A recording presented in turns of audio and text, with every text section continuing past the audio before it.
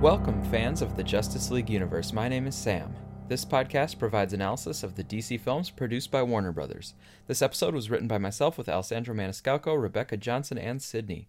You can find us on Twitter at OttenSam, at Raverin, at DerbyKid, and at WonderSid. You can also follow the show at JLU Podcast. In this episode, we cover scenes 29 and 30 of Wonder Woman, which are the transitional scenes when Diana and the Oddfellows are heading toward the front, and then when they arrive at the trenches. We will go right up until the moment when Diana starts to climb up the ladder and reveal herself as Wonder Woman. That scene in No Man's Land will be covered in our next episode, which is already recorded and will be released very soon. But first, let's shift from the campsite in scene 28 into the start of scene 29. There's a nice audio transition with the sound of explosions, the evening hate, moving us from the campsite to the approach to the front. And the front will be the intense and memorable setting of the next couple scenes.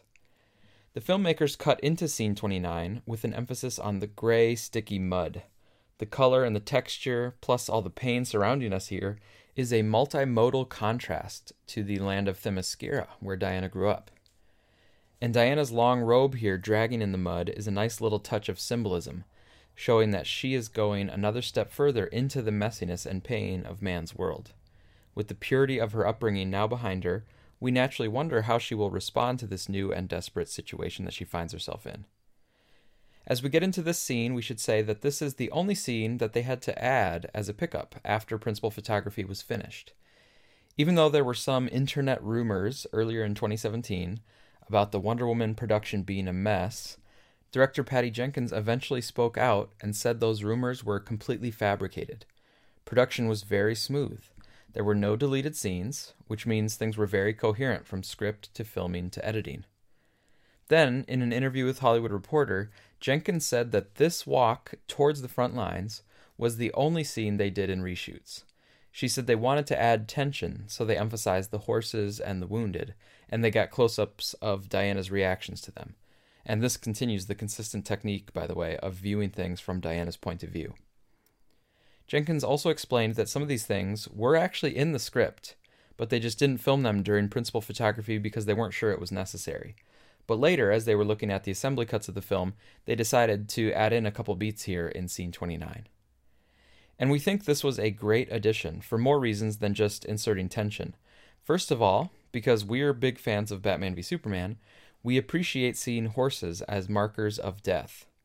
And in the context of this movie, the horses provide yet another specific contrast between man's world here, with the screaming and painful horses, and Themyscira. We saw earlier beautiful interactions between Amazons and horses. And it was not just idyllic, horses were also used in battle, but instead of being abused servants, the horses were more like respected partners to the Amazons. The two biggest reasons that we like the inclusion of scene 29 before No Man's Land is, one, that it provides a longer ramp-up into the battle on the front lines and the emergence of Wonder Woman from the trenches. And two, this scene reinforces Diana's character arc and the idea that men are trying to hold Diana back, fitting her into their norms and expectations, but she is going to break free and do things her own way. With regard to the on-ramp, it's really hard to overstate how important the setup is. We talk, and rightly so, about how great and emotionally powerful the No Man's Land scene is. It's a great scene. But scenes like that don't just happen on their own. Those potent scenes feel that way because of how they were set up and how the filmmakers led us to that place. It's because we see the destruction and the pain and the hopelessness of the war that we are exuberant in seeing a hero emerge to put a stop to it. And it's because we see people telling Diana to look away and not do anything that it feels so empowering to see her shrug off the limitations and step up to the challenge. It also makes me think of music. I'm a big fan of progressive rock. My favorite band is the Mars Volta, and they have sections in their songs that rock really hard, and they have an intense, great groove. But it's not just that they wrote and performed those particular segments of the music. They set them up with some quiet sections beforehand, and they'll sometimes go into an ambient, free-flowing section before they build back up into the rock. Or they'll have a section with a lot of dissonance and confusion before the guitar riff cuts back in to take center stage. Those quiet or dissonant sections are not just filler, they are setting up our ears and our minds to react very profoundly to the rock sections. The rock sections end up sounding like they rock even harder because it contrasts with the quiet that came before it. And that's the same idea here. These build-up scenes are not just adjacent to the classic No Man's Land scene, they help to create the effect of the No Man's Land scene. As we mentioned before, this is not only physically in terms of the characters approaching the war front, so we have them actually coming towards No Man's Land, but there's also the build-up with respect to the character arc for Diana. So let's go through a couple specific things that are included in Scene 29. Right away, we see the horrors and the ugliness of war, and this ties into what we saw earlier with young Diana. She was always wanting to go forth and prove herself as a warrior. She was almost kind of seeking out an opportunity for war. But now that she sees it for real, it's painful and disgusting in a sense. She sees a woman and her baby scrambling by, as well as a family with child. This reveals that even the innocent and the vulnerable get swept up in the war. And a mother and child connects back to the fact that Diana was a child once, and she is now separated from her mother, also because of war. Throughout this whole scene, we also see Diana's central character trait of empathy shining through. She empathizes with everyone, naturally and immediately, and her empathy extends beyond people, to animals as well. There's a long history in the comics between Diana and animals, and we saw some hints of that with the animals on Themyscira, but now we see it a bit more as she sees some horses having trouble in the mud, pulling a heavy cart and getting whipped. Diana says that there's a better way to work with the horses. This is a quick little line, but it's a really good one, because what we are seeing is horses forced to perform through violence or fear. Diana is saying that there's a better way to work with the horses, and we can infer that the better approach she's alluding to is through more care and love and respect for the horses. I like to think that Diana is thinking about love as the better way, because this matches with what she says explicitly at the end of the film, that she believes in love as the driving force for our interactions with one another. From the man's point of view, although whipping the horses may seem cruel, Charlie explains that it's necessary to hasten them for their own well-being. Unlike the people, the horses don't know the broader threat that endangers them, so they have to just be forced to do what they have to do. And actually, really, neither does Diana know of the broader threat or what's coming, because she's never seen the likes of man's war, only a single battle on Themyscira. She'll even ask Steve, what is this in the trenches, because she's not familiar with modern warfare. Just as the men attempt to hasten the horses, Charlie hastens Diana to come on because there is no time. Diana continues to look around to see the cruelty of war, including a little boy who's lost his mother, and a wounded soldier on the brink of death. When Diana shows concern for the soldier, Samir insists there's nothing they can do about it. They must keep moving. With some creative interpretation here, we can consider these as omens for Diana. While the boy may have simply been separated from his parents in the chaos, given what we see, it is more likely that they have died, making him the first of several orphan boys she will come in contact with in man's cruel world, the others being Bruce Wayne, Clark Kent, and Lex Luthor. The dying soldier foreshadows the death of Steve Trevor, something which there is nothing she can do about and must keep moving forward. We see this struggle evident still in Justice League. But right here in this film, the main beat here is that people are telling Diana that there's nothing she can do about the pain and suffering around her. She's new to all of this, so she goes along with what they're saying temporarily. But she does not like what she's seeing, nor does she like being told that she can't do anything about it. The idea of needing to do something to help is an underlying theme throughout the DC Extended Universe, with Clark Kent embodying that characteristic in Man of Steel, and Superman and Diana each grappling with it in their own ways in Batman v Superman as well. With Suicide Squad, the squad starts out as villains, in part because they have to be coerced to do something good for others. But eventually, as they form personal connections, they end up willingly continuing the mission, which marks their subtle shift into heroes of a sort. So basically, heroes, from one definition, could be people who want to do something to help. And here in Wonder Woman, as we've talked about before several times, especially in the infirmary with Steve Trevor when they talked about doing something rather than doing nothing, this urge to do something is a motivator for many of Diana's decisions as Wonder Woman. Alright, the filmmakers go to a wide shot from above, a bird's eye or a God's eye view of the battlefront, and this shows the shift into the trenches and what we are calling Scene 30. Speaking of the trenches, as soon as it was announced that this film was going to be set during World War I, everyone knew there was going to be at least one scene in the trenches. They are an iconic aspect of the war, and they work visually very well for the film medium. My favorite World War I movie, by the way, is a very early Stanley Kubrick film called Paths of Glory. It stars Kirk Douglas, and it has some really classic tracking shots in the trenches. Here in Wonder Woman, there are several things that are historically accurate. First, as Steve Trevor says a bit later, it was true that the trenches and the front lines barely moved for long stretches of the war. Second, the front lines did go up through western Belgium, just north of France. And third, there is a small town called Veld, right near where the trenches were. But I'm not sure if the design of the town is historically accurate. Anyway, we see a shot of the Oddfellows and Diana entering the trench, and Diana is not familiar with man's weapons and war tactics, so she doesn't know what these trenches are, and she asks Steve about it. Steve states that this is what war is, although we can see that this is fallacious for him to assume that this is the only way things could be. One of the nuances of bringing Diana and Steve together is that they can eventually help each other learn about other things that are possible. It doesn't have to just be the way that your culture has always been doing things. And so, just as Diana expressed to the generals back in London and to Charlie back at the bar, we might infer here that she views this as a cowardly way of fighting, hundreds of yards away from each other and not directly facing your enemy. This ideology about war is what prompts her to ask where the Germans are. A nice moment here in the trenches is when the soldiers recognize Chief. Given his role in the war, it is likely he has brought them or sold them supplies in the past. One man says that it is good to see him.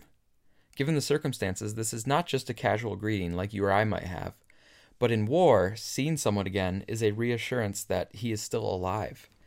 Chief's return acts as an inspiration and a bit of good news that they seem to so desperately need. The next beat in the scene is a civilian woman with a small child who begs for help in Flemish. For Diana, with no voices urging her on to keep moving, she's finally able to stop and try to help someone. The woman describes a new aspect of the horrors of war, informing Diana about people being taken as slaves in the nearby village. This not only identifies the Germans as bad people in this war, not simply an opposing army, but it also springs Diana to action, and she asks the woman where this is happening. This is how Diana learns about Veld, setting up the short-term directional momentum of the next few scenes.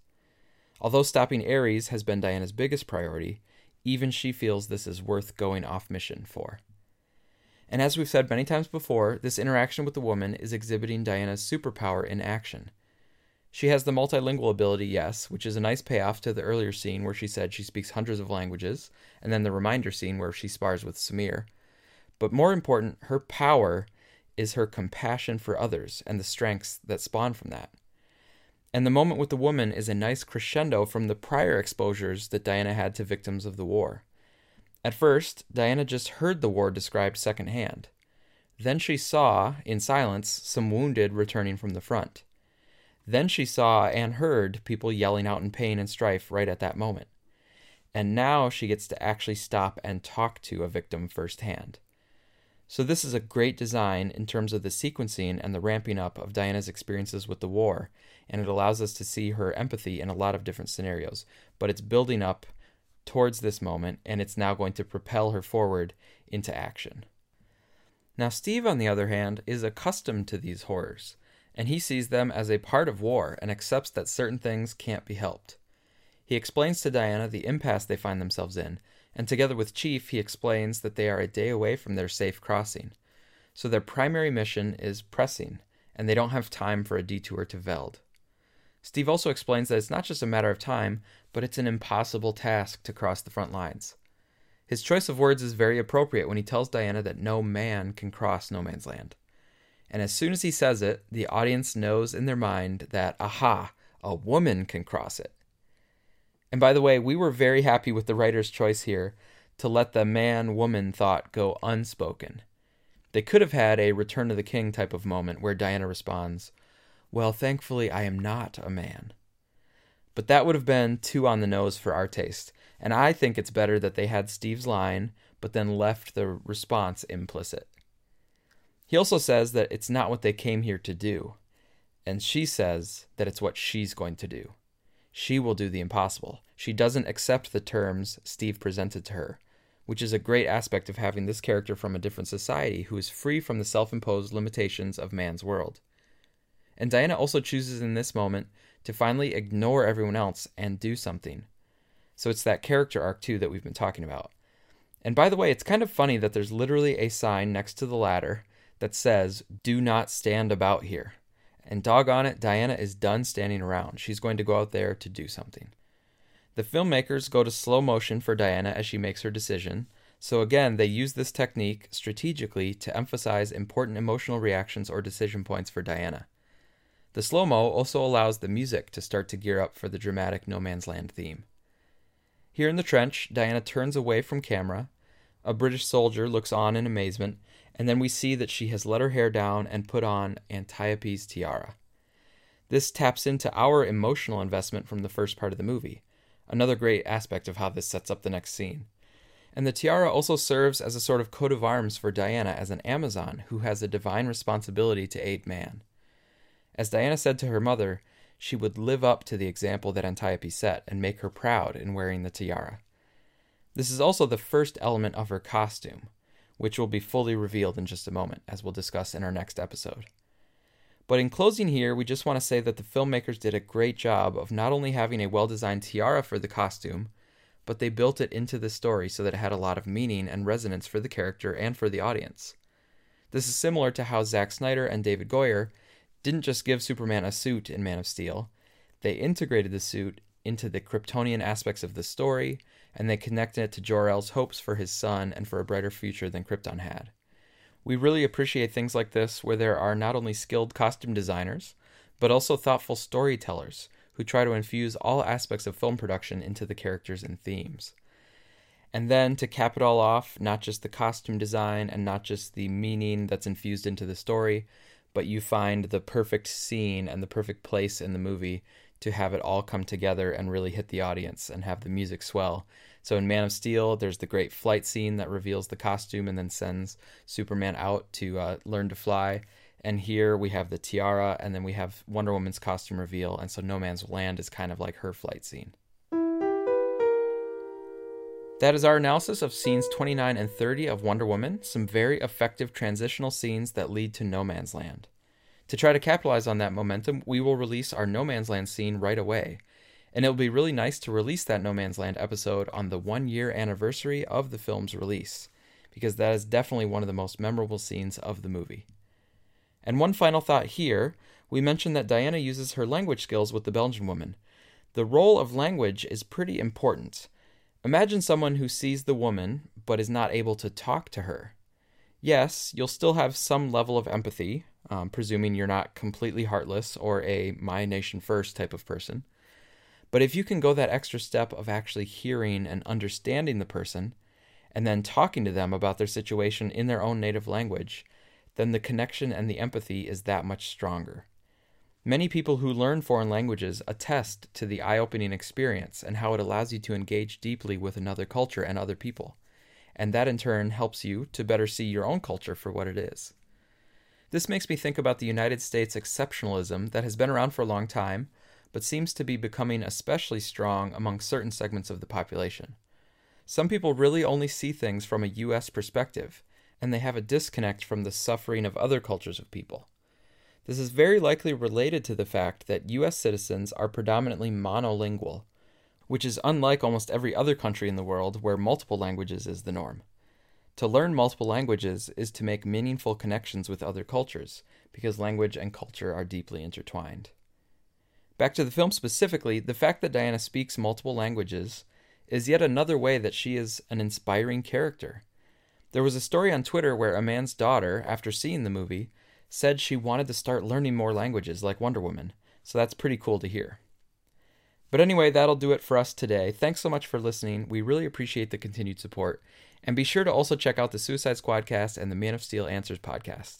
And our friends over at DC Cinematic Minute have finished up their BVS talk now, so they are probably gearing up for Suicide Squad.